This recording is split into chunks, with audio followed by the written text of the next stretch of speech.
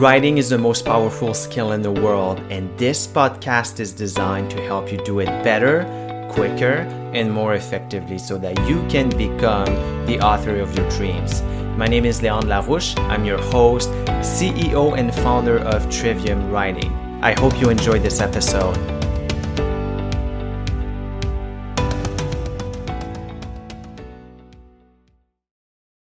Today it seems as though theory gets a pretty bad rep, and I would argue that is probably because we live in the era of personal development. We live in the era of self-help and how to, and we want to know what the practical steps to achieving our goals are. We want things to be practical and applicable, and there's something noble to that. I think things being practical is a good thing, but what we need to remember is that there's no practice without theory.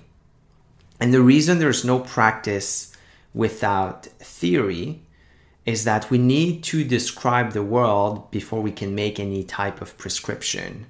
And anything that you are given, that's a how-to, that's explanatory, well, the author or the writer, even if they don't talk about it, they've had to lay out theories about how the world works. And if you think about research, well, in research, you have to lay out a hypothesis. You have to lay out a research question. And that's very much akin to a theory. You have to have a theory of the world before you can do anything, because that orients you. And the reality is we all have theories. We all have theories about a lot of the things in our lives, because guess what? We don't have all the answers. And, it's funny because we think of science so highly, and we often use science to debunk things that otherwise that just don't make sense. The miracles, the spiritual stuff can't be explained by science. And so we oftentimes, very often debunk this and say this is not scientific, so this can't be. But the reality is that science is always catching up. What we know right now is not everything we can know. And I don't think there will be a point where science has all the answers. And so in the absence of all the answers, we need to form theories. And in fact, theories are the reason that we can get to the answers. A lot of the time, scientists have to lay out a theory, and then they explore that theory and they either prove it or they disprove it.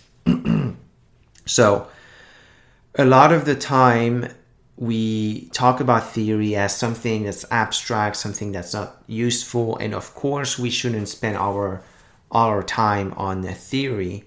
And in fact, so I come from a English literature background, and in English departments, at least since the past 50, 60 years, we focus a lot on theory, to an extent that I think isn't really healthy, but that's for another conversation.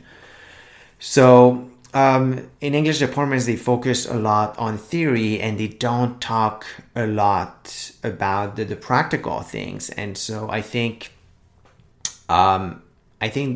using theory in that way isn't good, but we need these theories about the world in order to orient the way that we think, the way that we act. And so it's a guide, so to say. And so we need these theories. And you can have books that are more theoretical, that describe things, and you can have books that are more practical, books that tell you the how-to, books that explain and connect the dots. And both of these types of books are excellent. But the best books are those that blend the two of them. They show you the description, and they show you the explanation. They show you the theory. They show you the practical. They give you steps. They tell you, they give you wisdom. So overall, the bottom line is that we shouldn't dismiss theory because we prefer practical stuff. It's a ridiculous proposition because the practicality comes from the theory. Hey everybody, it's Leon. I hope you enjoyed today's episode. Please leave us a review, share this podcast, and I will talk to you in the next episode.